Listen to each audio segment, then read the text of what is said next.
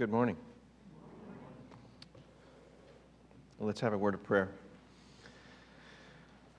Thanks, God, for the time that we can gather together now as one family, one church, one fellowship, one body, and to give you praise, to worship you with our words, with our prayers, with our songs, and now with the careful attention to the proclamation of your word. Through this word, we ask that you would bring us comfort. We ask that you would bring us a challenge, that you would feed us. And now give us listening ears, we pray in Jesus' name. Amen. Black speech is one of the fictional languages that was constructed by J.R.R. Tolkien for his book, The Lord of the Rings, the series. It was spoken in this evil realm of Mordor. It was a speech that was invented by Sauron, that all of his minions would have to speak this soul language, and it would replace all these different languages. It's generally thought of as being an accursed, wicked, evil speech, and we only have the example in the ring that rules them all. In the inscription is written in black speech, so it has a particularly vileness to the spell. There's a particular scene in one of the movies where they're gathered together at the Council of Elrond, and Frodo produces the ring, telling all the rest of them that this is what we're fighting for. But the ring has this special draw, this evil draw to it. And one of the humans gets up, Legolas gets up to talk about the ring, and he's so drawn to it that he's about ready to take the ring. And then Gandalf interrupts with this black speech, and it's terrifying. It's awful. It's vile. I had to include that because Hanson and Jacob told me that if I didn't use a Lord of the Rings reference that I wasn't truly reformed. But black speech has also become kind of a vernacular term for language that's just short of being profane. And so you use black speech when you want to have a string of dark, insulting words. And you know who's an expert at black speech? My 4-year-old grandson. So I'll call him up, and he has a particular knack at putting together these long strings of descriptors that declare that I either smell like or look like something like barf, diarrhea, or butt. And it usually includes some zoo animal, the eating of or the producing of one of those things. And so he's really good at it, and I wish I could show you on the screen. And of course, there's another example, in the movie What About Bob? So What About Bob? Bob and Ziggy are jumping up and down on the bed, and they're yelling at each other, poop for brains, dingleberry butt, snot face, vulture vomit, belch breath. And Dr. Marvin breaks in. He goes, "What are you guys doing?" And they say, "Well, we're pretending we have Tourette's." He goes, "Well, I want some peace and quiet." And Bob says, I'll be quiet. And then Ziggy says, "I'll be peace." Anyway, the passage before us today is an example of religious black speech. Here's this hostile exchange between the high priest of Israel and the apostle Paul, and it's really vitriolic. But in the end, besides the black speech that takes place between these guys and several others, then we have Jesus entering into the fray. He has something to say as well. So take your Bible and turn with me where we left off last week from Acts chapter 23, verse 30. Acts 23:30.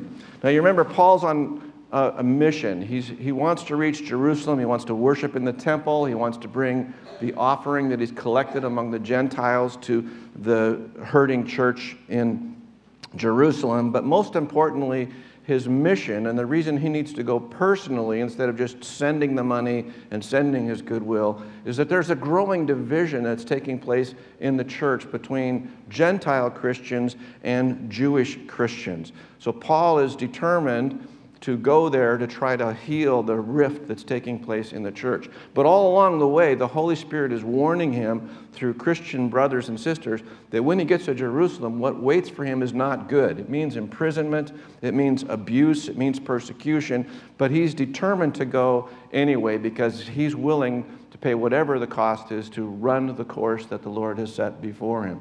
So he gets to Jerusalem. They receive a very warm welcome. We're now in chapter 21, verses 1 through 7. There's this warm welcome from the Jerusalem Christians, particularly from James, the elder, not the disciple James, but James, the half-brother of Jesus. But there's a problem, and that is that a rumor has been circulating that Paul, in his journeys among the Gentiles, is teaching Jews who live among the Gentiles to abandon their Jewish tradition and their Jewish faith and their Jewish practices.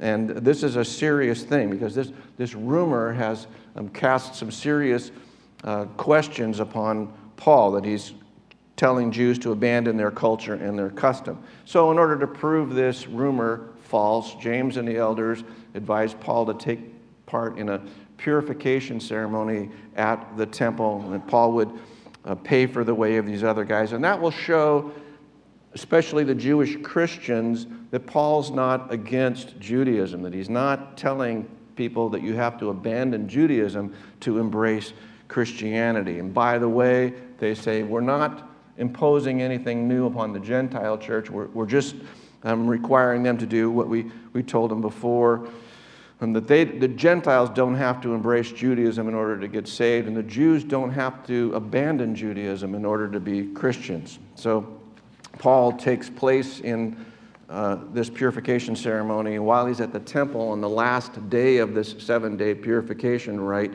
there are some Jews from Asia, meaning the Roman province of Asia, today's modern-day Turkey, who recognize Paul and recognize one of his Gentile companions. And their logic is flawed, but they're putting together that they've seen Paul in Jerusalem with these Gentiles, and they see Paul in the temple. And so they yell out, "Brothers, help us. This is the guy that we're telling you about." And when they ask for these other Jews to help, because the assumption is that he's brought Gentiles into the holy temple, there's a riot that breaks out.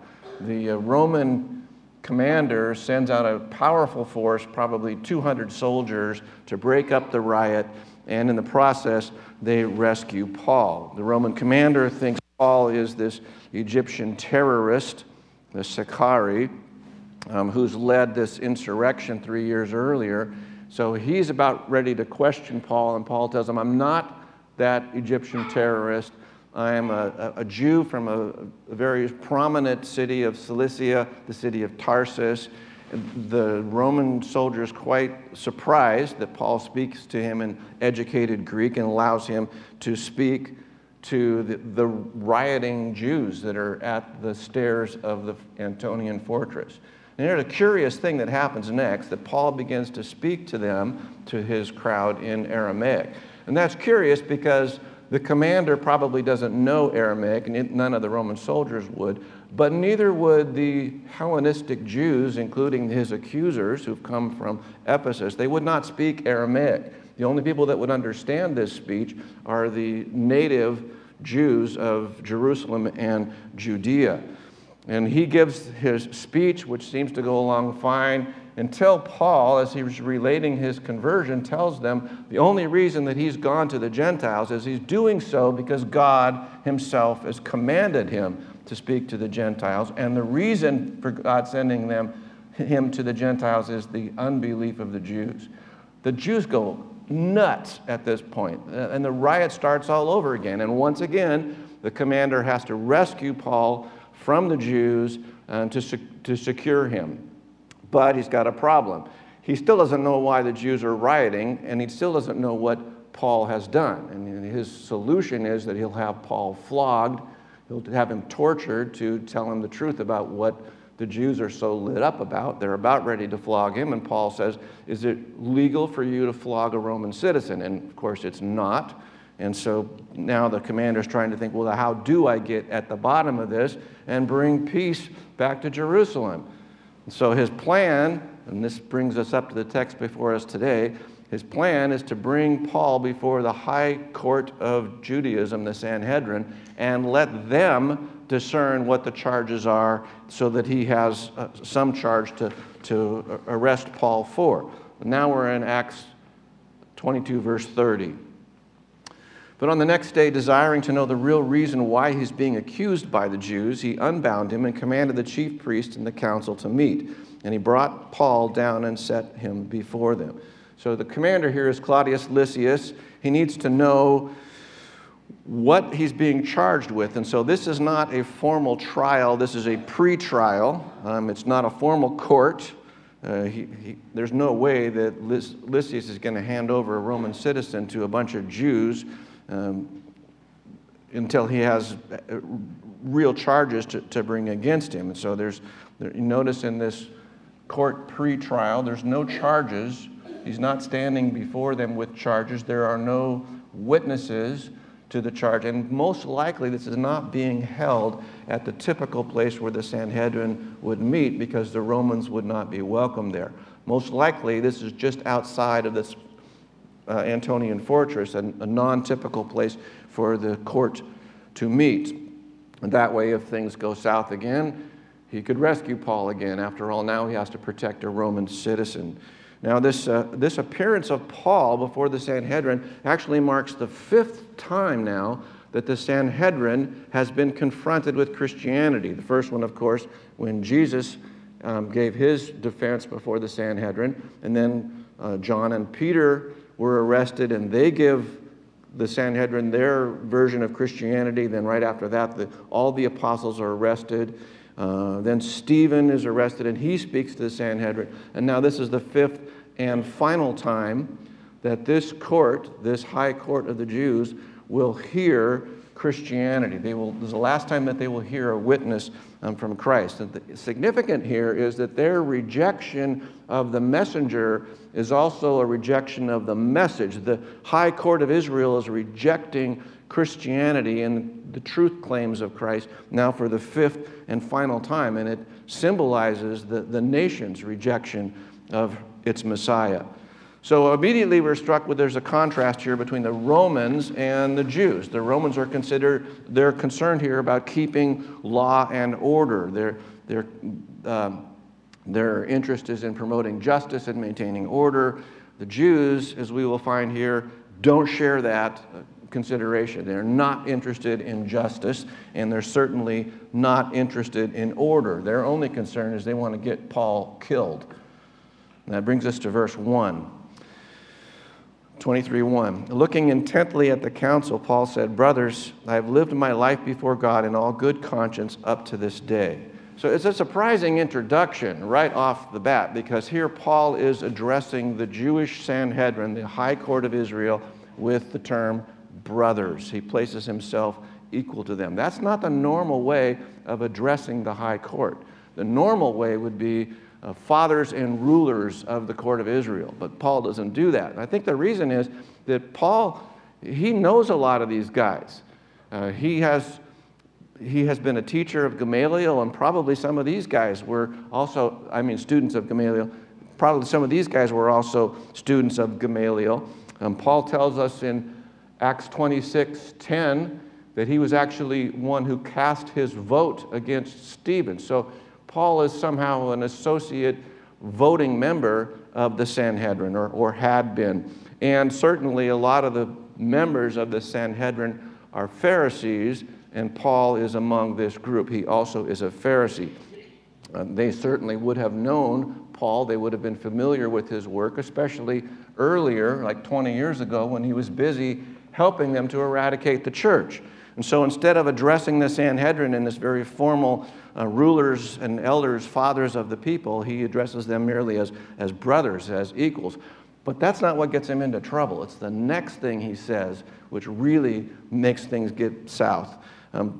Paul tells them again in verse 1 that he's claimed to live unto this day in good conscience. So that's a strikingly bold statement, isn't it? And when we look back as Bible students, we would say, whoa, whoa, whoa, whoa, whoa. How could Paul possibly say that he's lived his whole life up to this day in a good conscience? Because we've been talking about how Paul was busy persecuting the church, how he was busy chasing down Christians, how he voted for some of their executions, and he would himself admit that later on that was a great error that he had been engaged in, and especially being instrumental in the death of Stephen, the first martyr. So how is it that Paul is now telling the Sanhedrin that up until this day I have lived my life in a good conscience?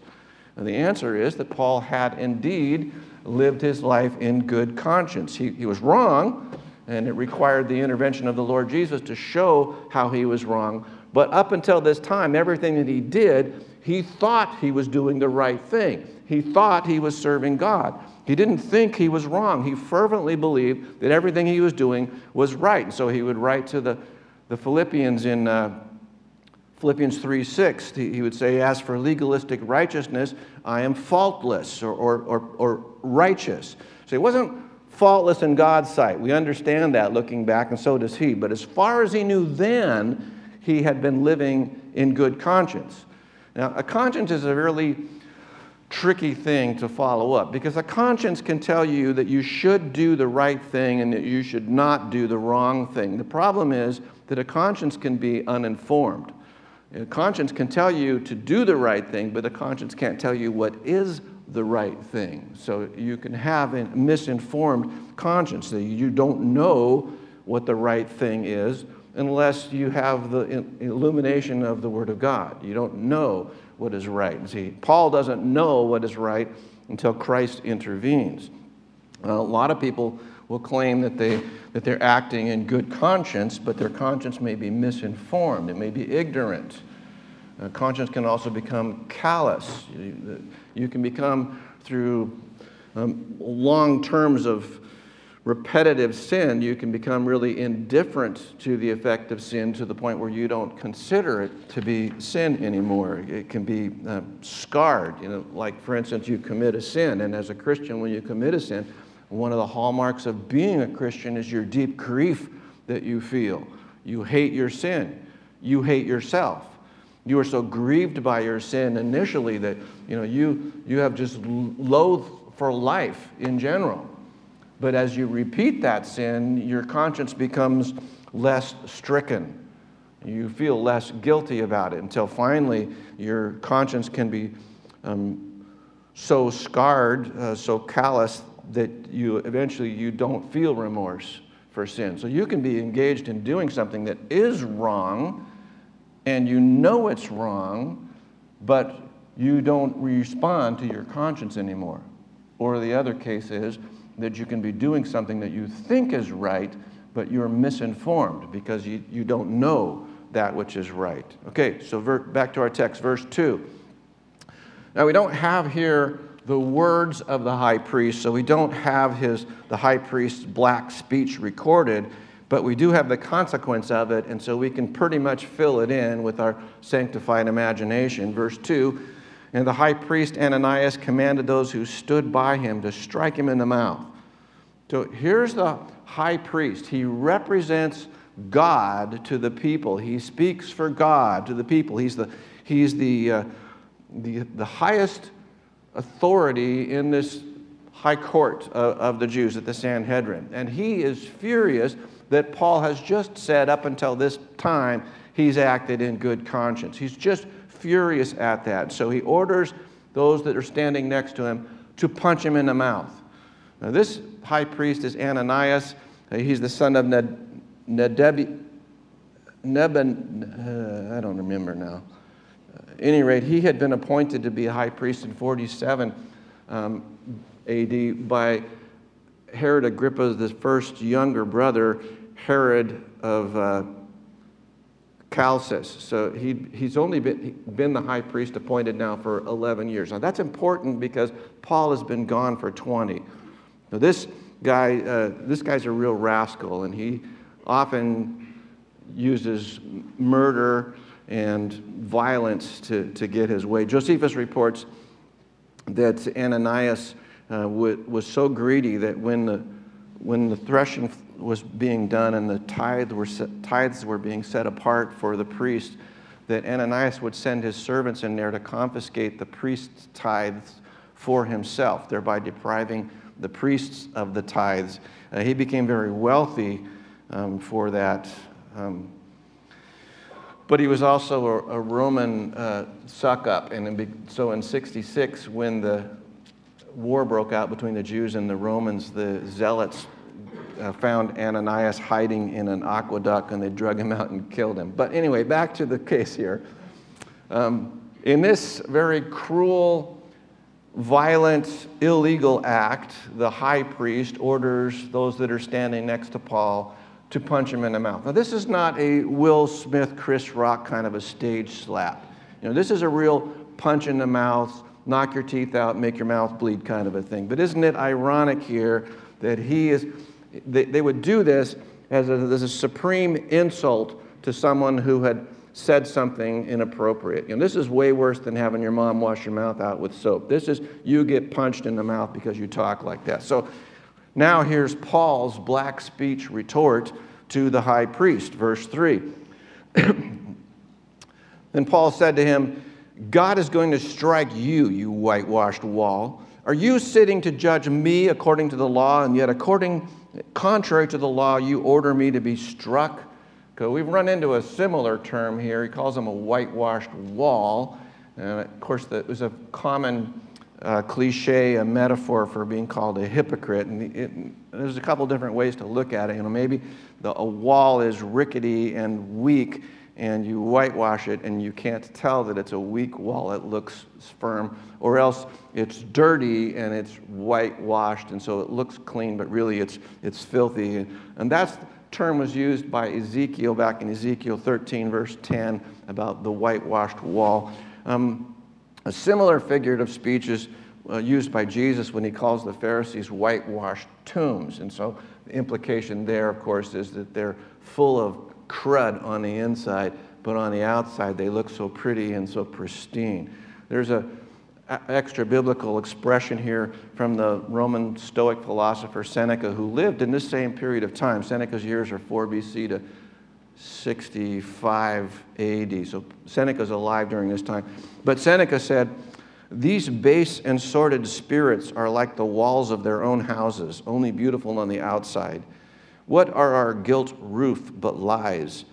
For we well know that under the gilding unseemly beams are concealed. It's not only our walls which are coated with a thin outward ornament. The greatness of those men whom you see strutting in their pride is mere tinsel. Look beneath the surface, and you will see all the evil that is hid under the thin crust of dignity." So that's a longer way of saying it, but that's kind of what Paul's saying right here. He's calling the high priest of Israel a hypocrite. And again, there's an irony here, because this high priest of Israel is supposed to represent God to the people, and here he is anything but representing God. He's an example of prejudice and injustice, of violence and law-breaking, because he orders a man who's not convicted, not even accused, he orders him to be struck. Paul is in effect saying that the high priest Ananias is a hypocrite and acts contrary to the law. Remember when Nicodemus came to Jesus, John 7:50, Nicodemus, who had gone to Jesus earlier and who was one of their own number, asked, "Does our law condemn anyone without first hearing him to find out what he's doing?" So there's a recognition that we don't condemn someone prior to a hearing. And the curious thing for us is when Paul blurts out, "God will strike you, you whitewashed wall," it doesn't really sound all that Christian, does it? It sounds kind of harsh. It doesn't sound like a Christian response, but it does, however, sound like Jesus, like when Jesus was talking to the Pharisees, that they were whitewashed tombs. And so Paul is rebuking this high priest for his hypocrisy. Verse 4. And those who stood by said, "Would you revile God's high priest?" And Paul said, "I didn't know, brothers, he was the high priest, for it's written, you shall not speak evil of a ruler of your people." So Paul rebukes this high priest, and he is rebuked for his rebuke. And Paul makes the claim that he didn't know. He claims ignorance. He's not excusing his behavior. In fact, he recognizes right away that it's been improper. He admits his fault. He says, "I was ignorant. I didn't know he was the high priest. I wouldn't have if I had known that." And then he quotes from Ezekiel 22, verse 28, and he says, he basically owns up to it. He mans up to his mistake and he apologizes for it. But it brings to our mind, how does Paul not recognize the high priest? In verse 1, we're told he's looking straight at the Sanhedrin, and yet here he says, "I was ignorant, I didn't know he was the high priest." How do you harmonize those things? Well, there's several answers that have been given. One is that Paul has poor eyesight and he couldn't see across the room to recognize that he was the high priest. And there's good evidence for that. When I stand here, does it echo for you? Okay, I'll stand on this side then.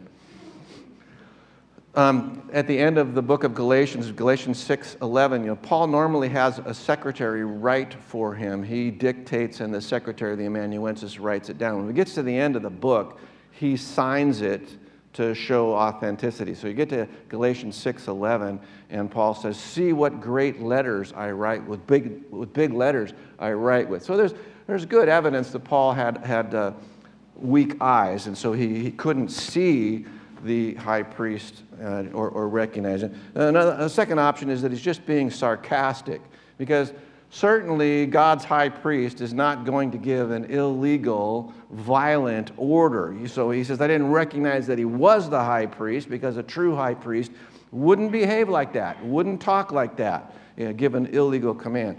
The third explanation, and this is one I was alluding to earlier, is that when Paul left Jerusalem, the high priest was Caiaphas, not Ananias. And in the 20 years since he's been gone, Ananias has become the high priest. In fact, in the last 11 years, he's become the high priest, but Paul doesn't know him. And so when he sees him in this kind of impromptu setting, remember, they're not in the formal courtroom.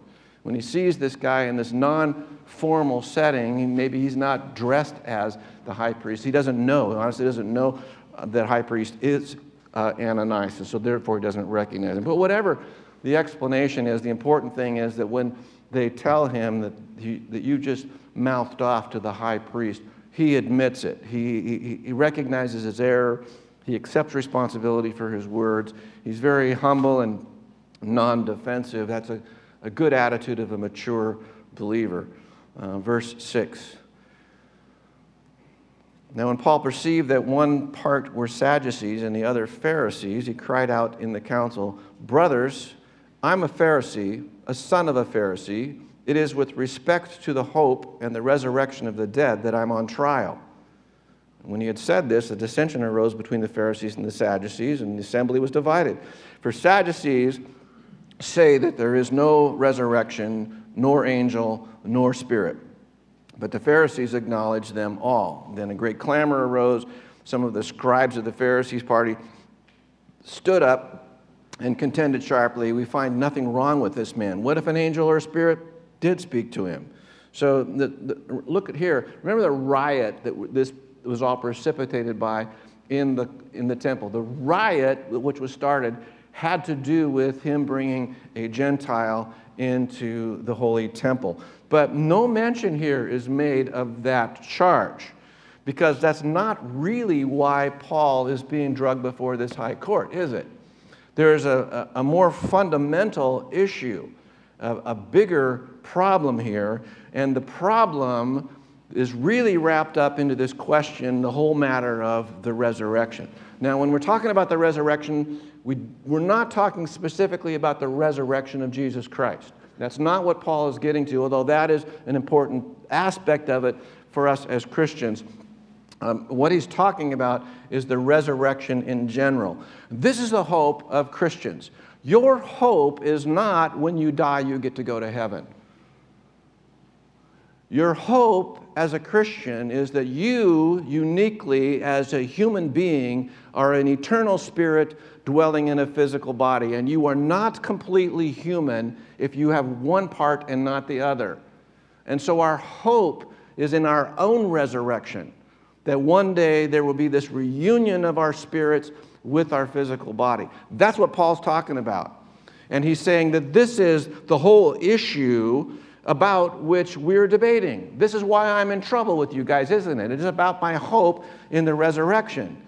Our age, like these Sadducees, we just tend to focus on that which can be seen and that which can be felt and that which is physically observable. And so we disbelieve anything which lacks this scientific testability. The Pharisees, on the other hand, believe in the resurrection, and they believe in that which is unseen. And the Christian also, like the Pharisee, believes in something which goes beyond our senses, beyond that which is tangible to that which is intangible. We have a hope that there is a reality beyond what we can see and feel and touch. And our hope is in this resurrection. So in this world that is linked metaphysically between the rational and the resurrection, Christians like Paul have to be able to get up and say, I believe in the resurrection of the dead, because that is our ultimate hope. That's what Paul's talking about, the hope and the resurrection. He's not talking about Christ's resurrection, but Christ's resurrection proves the reality of that hope. Are you still with me? So being himself a Pharisee, Paul is calling out for the defense of these other Pharisees. And he says, I'm being tried here because of my hope in the resurrection of the dead. That is the central truth of Christianity. And Paul asserted that this belief is essential. Now, that's something that he held in common with the Pharisees as a Pharisees. And then Luke goes on to tell us, he adds this note here, that there arose this dissension between the Pharisees and the assembly and the Sadducees. The assembly was divided. The Sadducees, Luke is explaining, say there is no resurrection, there's no angels, there are no spirits, but the Pharisees acknowledge them all. And that's because the Sadducees are a group of people that recognize only the first 5 books of the Bible, the Pentateuch. And so they think there's nothing in the Pentateuch which talks about angels and spirits and the afterlife. Therefore, they disbelieve in that. And the Pharisees, on the other hand, believed in a resurrection and an afterlife. So the Pharisees are much more compatible with Christianity. F.F. Bruce notes, a Sadducee could not become a Christian without abandoning the distinctive theological position of his party. A Pharisee could become a Christian and remain a Pharisee. So when Paul says the real issue here is not bringing Gentiles into the temple, the real issue here is my hope in the life to come, my hope in the resurrection. And the Pharisee party, though there's this bitterness between the Pharisees and the Sadducees, the Pharisee parties come to Paul's defense and then say, well, what if an angel did talk to him? What if the Spirit really did talk to him? Who are we to say? Claudius Lysias, in the meantime, the Roman guard, is perplexed once again, because once more these fanatic Jews are going nuts and they're rioting. And once more, he has to come to Paul's rescue to keep the Jews from tearing him apart. And finally, we come to verse 10. A great dissension was developing into violence. The commander was afraid Paul would be torn to pieces by them. He ordered the troops to go down and take him away from them by force and bring him back to the barracks. Once again, the Romans are stepping in. All right, so internal summary here. So far, we have talked about black speech from Mordor, from the Lord of the Rings. We've talked about black speech from a 4-year-old and his gutter mouth. We've talked about black speech from What About Bob? We've talked about black speech from the Jewish high priest. We've talked about black speech from Paul. We've talked about black speech from the Pharisees to the Sadducees and vice versa. Now, Jesus steps in with some words of his own, and it's not black speech. Verse 11. The following night the Lord stood by him and said, "Take courage, for as you have testified to the facts about me in Jerusalem, you must testify also in Rome." And the English really doesn't do justice to this text, because it just says here the Lord stood by him. The Greek is much more forceful than that, much more intense. The language here is that the presence of Jesus overshadows Paul. There's this awesomeness. And here's Paul cringing in his cell, and then suddenly the risen Christ comes and stands over him. And what does the risen Christ have to say to Paul? He says, "Be of good cheer." Well, the Latin translation of that word is founded on our English word, is where our English word is founded upon, is the word to be constant or constancy. And so Jesus is not telling Paul something glib like, cheer up, be happy. Don't worry, be happy. That's not what he's saying here. He's saying, stay the course. Be constant. Stay with the ministry that you've been given all these years. Keep going. You're doing fine. Don't you think that's a message we all long to hear too? I mean, don't you long for Jesus to come alongside you and say, you're doing well. You're running the course. Keep at it. Don't quit. Keep going. We long to hear Jesus give us these words not of cheer up, everything's going to be fine, but keep going. Because you know what? Things might not be fine. Things might not be getting better. And here's the Lord. He comes to Paul in this dark hour, and he brings these words of comfort and words of hope. And he tells him that he's on the right track. He's doing the right thing.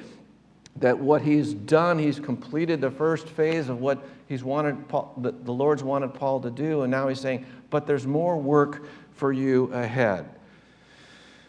You know, that's something we all like to hear. You know, you've done well. You're doing the work that I asked you to do. There's more work to do. Unless you're lazy. If you're lazy, that sounds awful. You know, there's more work to do. Ugh. But if you are a faithful servant and the Lord says, you've done well, I have more work to do, those are words of encouragement, words that sustain us, words that give us hope.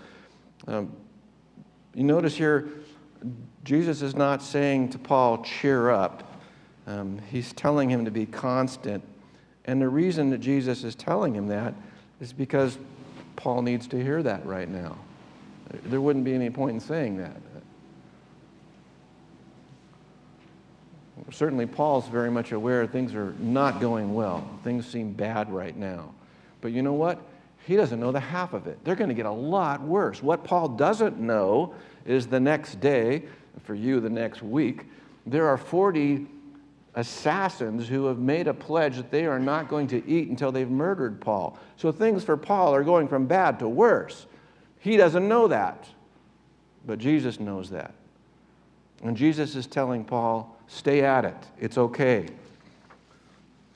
You might be thinking, you might be in one of those places in life right now where you feel like things are really going badly for me.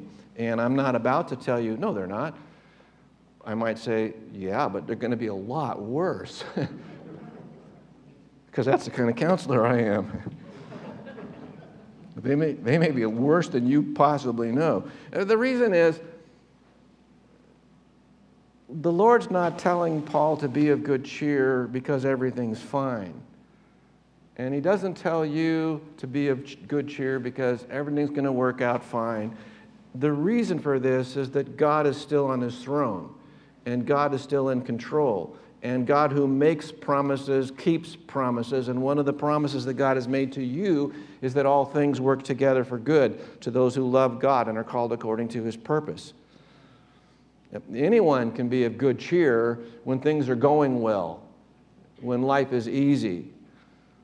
But a Christian can be of good cheer when life is rotten. And we can have confidence because we can know that God is mighty and God is loving, no matter what the crisis of the moment. So Jesus says, you've testified for me in Jerusalem. That's the compliment that he gives. Job well done. And now he's saying, but there's more to do. You have to also bear witness to me in Rome. That's the next assignment. F.F. Bruce says, this assurance meant much to Paul during the delays and anxieties of the next 2 years, and goes far to account for the calm and dignified bearing which from now on marks him out as master of events rather than their victim.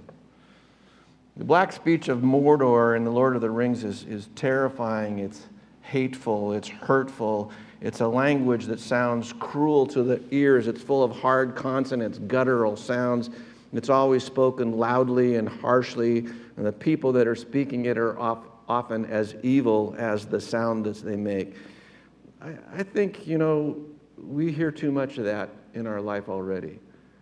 And the reason for that is that we're so familiar in hearing the language of a race of individuals who are rebellious against God, who have rejected him and are living in that rebellion. And so it's so natural for us to speak it and so common that we hear it. How lovely then to hear the words of Jesus, our Savior, inviting us into his presence, assuring us of his care and his purpose when he comes alongside and says, be of good cheer, stay the course.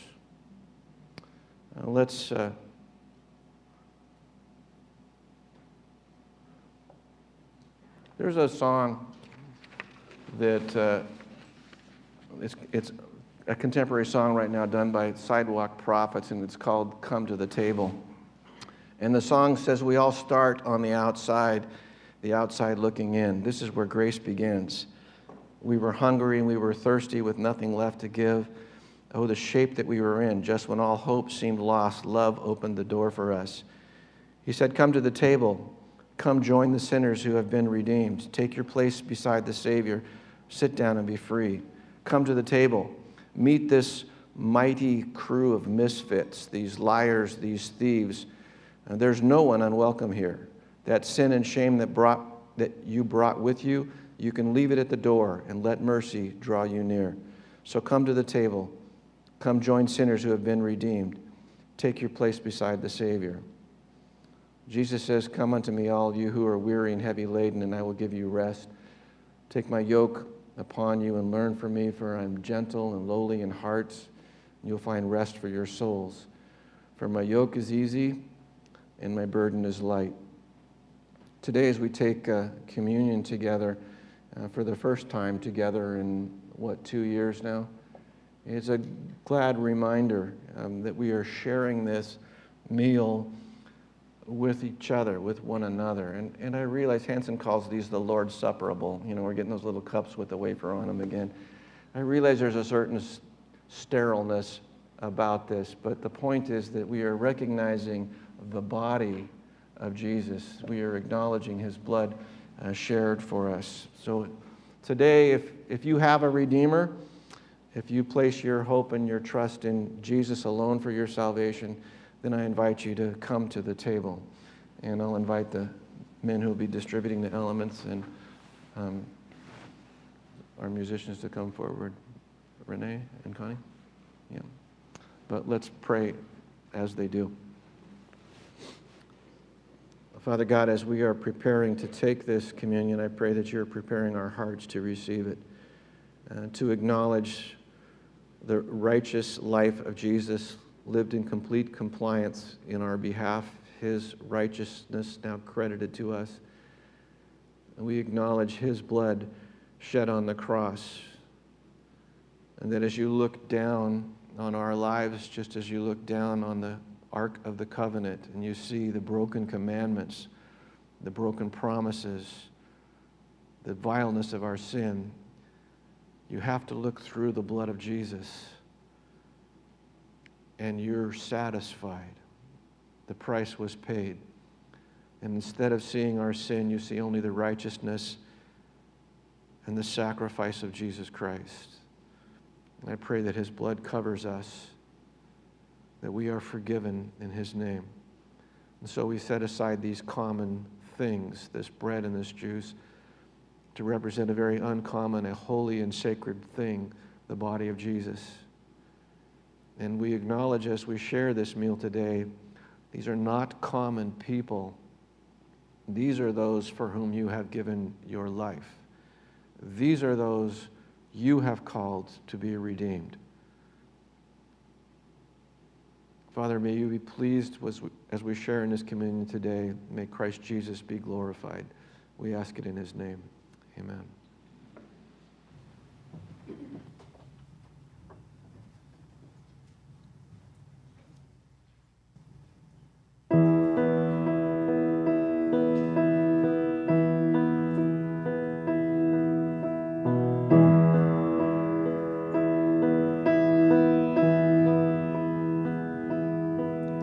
This bread is my body.